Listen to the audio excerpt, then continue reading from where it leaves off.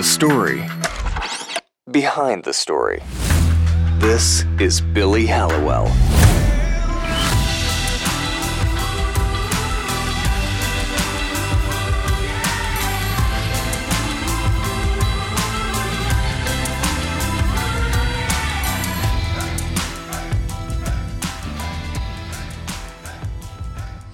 I am here today with Pastor Greg Laurie. How you doing today?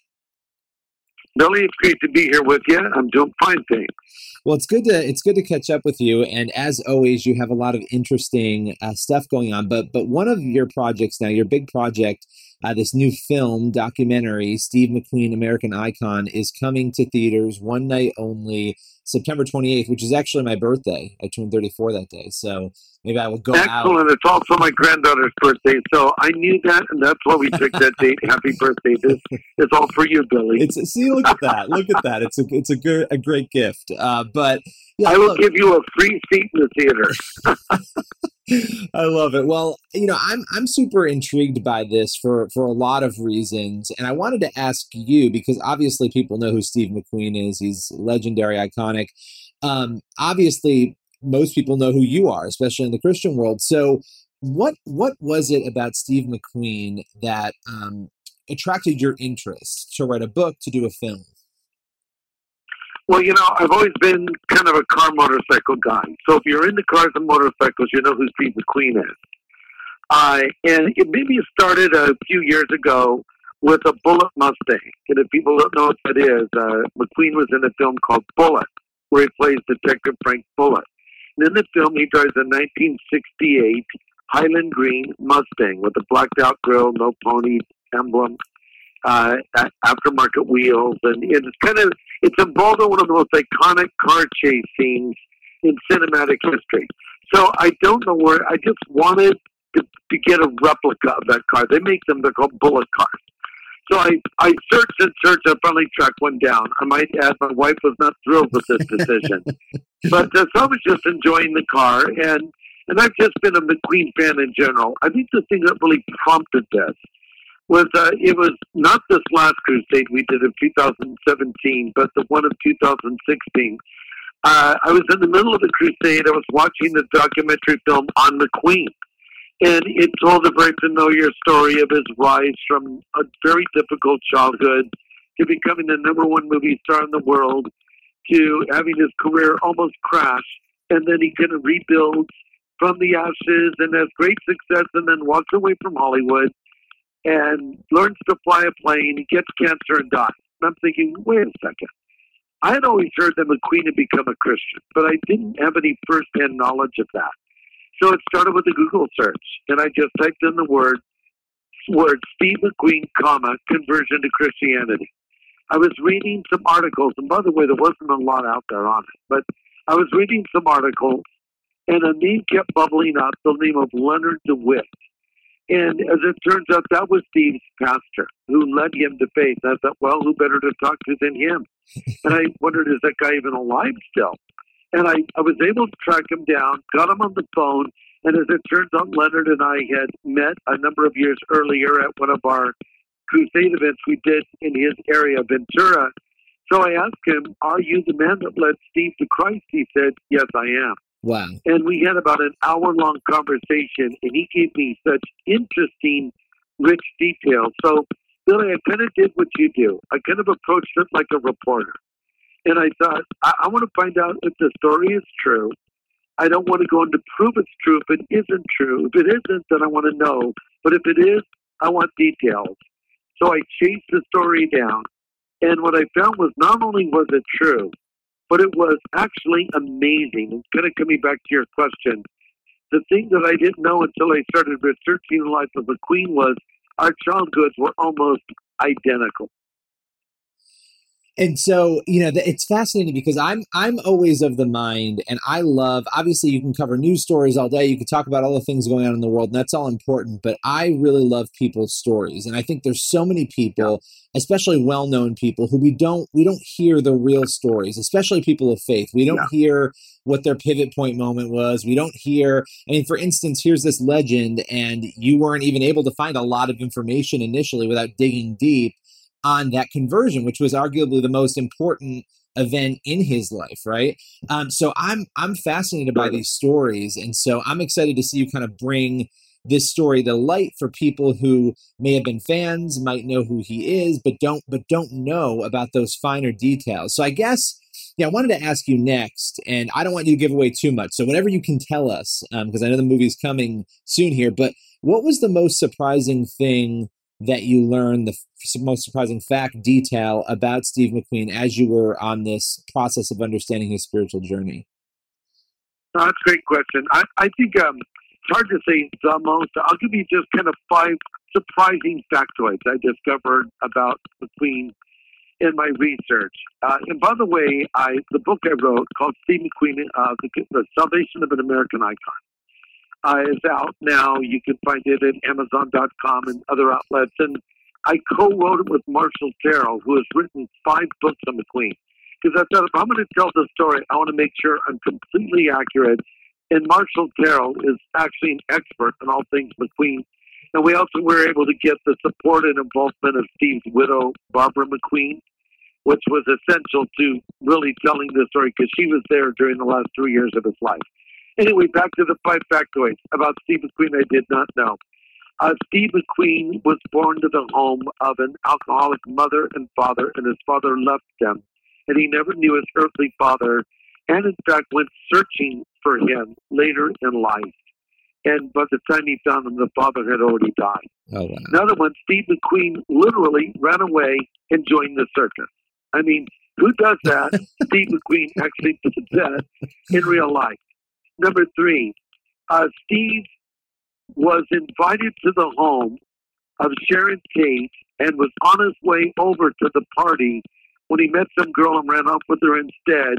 And that was the night the Manson family struck, and Steve would have surely been killed. Wow, that's crazy. Here's another factoid. At the peak of his fame, when he was the number one star in Hollywood, Steve walked away from Hollywood. Walked away. He didn't want to make any more films, even though he was the number one star on the planet. And the last factoid, Steve McQueen, American icon, became a Christian, and it wasn't on his deathbed. It was actually when he was still just this top movie star, and his accomplishments had not filled that void in his life, and he heard the gospel and believed. And it was 6 months later that he found out that he had cancer, and then he fought that with a lot of faith and courage. Wow. The Sharon Tate element is crazy. I mean, that's crazy. And that story obviously is another one we all know. And so he would have died that night, probably. I mean, very likely he would have died had he not run off with that girl. That's a crazy detail. There's no question he would have died, Billy, because everybody in that house was brutally murdered. I mean, it was one of the most horrific, grisly murder scenes ever. And, they wrote helter skelter on the wall in the blood of the people. So, he would have been killed for sure. And he became very paranoid after that for a good reason, because the reason he was going over it is his good friend Jay Sebring, a hairdresser, sort of the hairdresser of the stars, hairstylist of the stars. He was going over at the invitation of Jay, and Jay, his friend, was murdered that night, along with Sharon and others. Horrible thing. Wow. Yeah. But God spared McQueen. He spared McQueen. And I think McQueen knew that. And one of the things I bring up in my book and in the film is little seeds were sown in Steve's life going back very early on. And, then someone would water a seed that was sown, and somebody else would water it a little bit more. And then finally that seed broke ground and he came to faith. But it's a really interesting story because we were unable to uncover some audio tapes I did not know even existed. I was talking with my co-author, Marshall Terrell, who wrote the book with me, and he mentioned, there's these, tapes where Steve talks about his faith. I said, what? He said, well, there's these tapes. I said, tapes? You mean like recordings? Yeah, someone had an audio cassette recorder and recorded Steve talking about, Jesus. And I said, man, I've got to hear those tapes. So we got them, and they're in the film. These have never been heard before. And Steve, in his own words, is talking about what happened to him. And it's pretty cool the way we presented it in the film. And the story just kind of builds, and then you just realize how real and genuine this conversion was.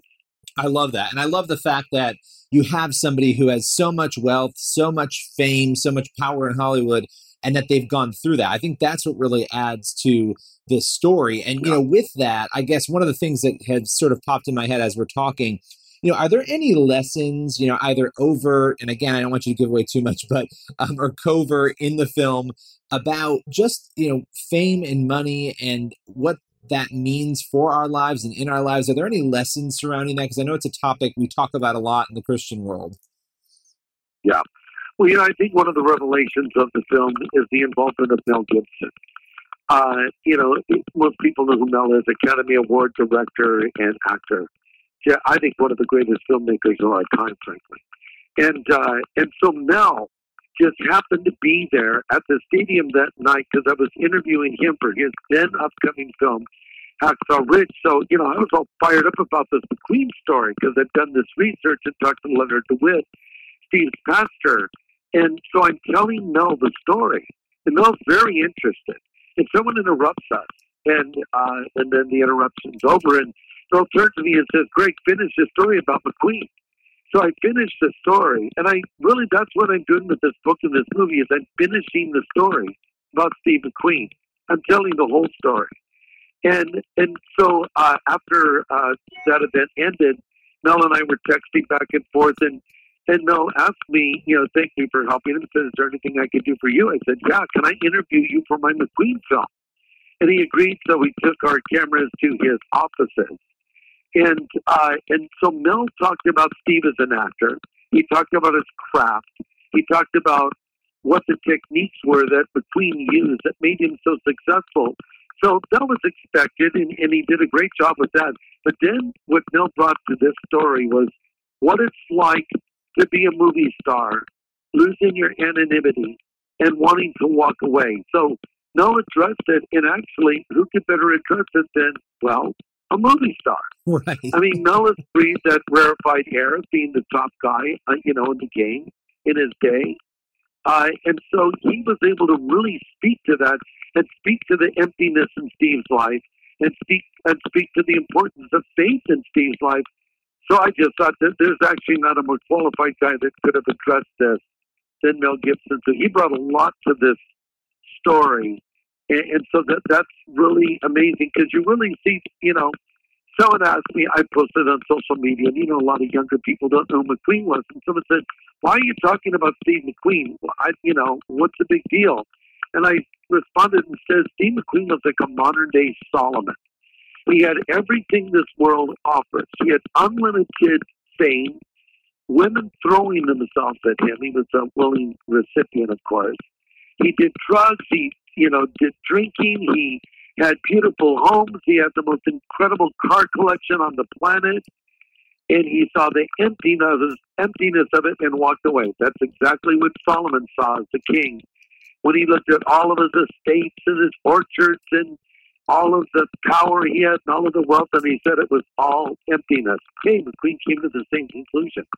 And we're also living during a time when there are a lot of, look, you've got Justin Bieber, you have people out there who are navigating that struggle, and people will judge them and say things, but they're in the midst of the struggle of trying to remedy and sort of figure out how to have their faith work with their fame. And so I think it's a timeless story, right? But I think beyond that, and you mentioned Solomon, this has been happening since the beginning of human existence, that people have found themselves with fame, power, and or money, and they're trying to sort of figure out how to navigate that. And so I think it's amazing. I appreciate that you've done this. I can't wait to dive in, and also I haven't had a chance to read your book yet. I can't wait to do that as well, because I think there's some deep lessons here with somebody like Steve McQueen that we can learn. And so with that being said, where can people go if they want more information on the film? Well, thanks for asking. If you want to get the book, the best place to get it is Amazon. They'll get it to you quickly. Steve McQueen, The Salvation of an American Icon. The film opens on September 28th nationwide in 800 theaters as a Fathom event. Basically, Fathom is an organization that buys out a bunch of theaters. And so you go to the theater and you see this movie. There's only one night you can see it. And it's very likely that the film is showing in a theater near whoever is listening to this right now. So to find out where it is, you just go to our website, SteveMcQueenMovie.com. Again, just SteveMcQueenMovie.com. There's a little search engine in there. Put in your zip code. It'll tell you where it's showing. Then, Billy, later it will come out on DVD. And after that, it will come out on Netflix. I love it. That is great. Now, we're going to do a little topic switch here, and I'll let you go soon because I've taken up a lot of your time here. But I have to ask you, because I know you've been speaking about these things, and you and I, we did interviews a couple of years ago for my book, Armageddon Code, and you were a great source for that. I, as a journalist and somebody who covers faith, I'm sort of obsessed with the topics that a lot of people don't want to talk about in mainstream culture. And so the end times being one of those, I think all of us are interested in it. But a lot of people are afraid to sort of dive into it or talk about it. But you're not, and a lot of pastors aren't. And I wanted to just ask you, what should people be thinking? And this is a loaded question, but in light of North Korea, I mean, it's almost staggering the countries that are involved in the things that are happening right now on the world stage, but also the natural disasters. And there's a lot of questions and wondering. So I just wanted to throw it out with that loaded question, sort of ask you where believers should be right now when it comes to this subject matter. Well, I think it is a very important topic. And, you just look at what's going on right now, these hurricanes. We had Hurricane Harvey just devastate, Houston and parts of Texas. Now we have Hurricane Irma and another one behind that. And a friend of mine just texted about or tweeted about a huge earthquake in Mexico. And then, of course, the North Korea situation. Well, look, the Bible tells us that we'll know we're getting closer to the last days when the birth pains get closer together. Jesus likened it to a woman giving birth.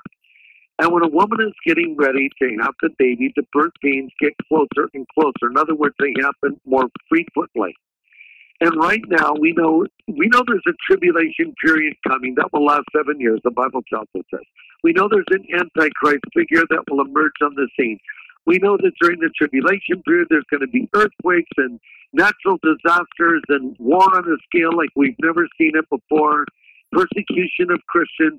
Okay, so here's the question. Are we seeing those things right now? Yes. Someone would say, well, we've always seen those things. That's correct. But are we seeing these things in closer proximity and more frequently? I would say the answer is yes. So Jesus says when these things begin to happen, look up, for your redemption is drawn near. So I think what these are is what I would describe as wake-up calls. Like, pay attention, this is real. And North Korea, this is a big thing. I don't think people understand. This is no joke. This dictator has the power now to deliver a nuclear weapon.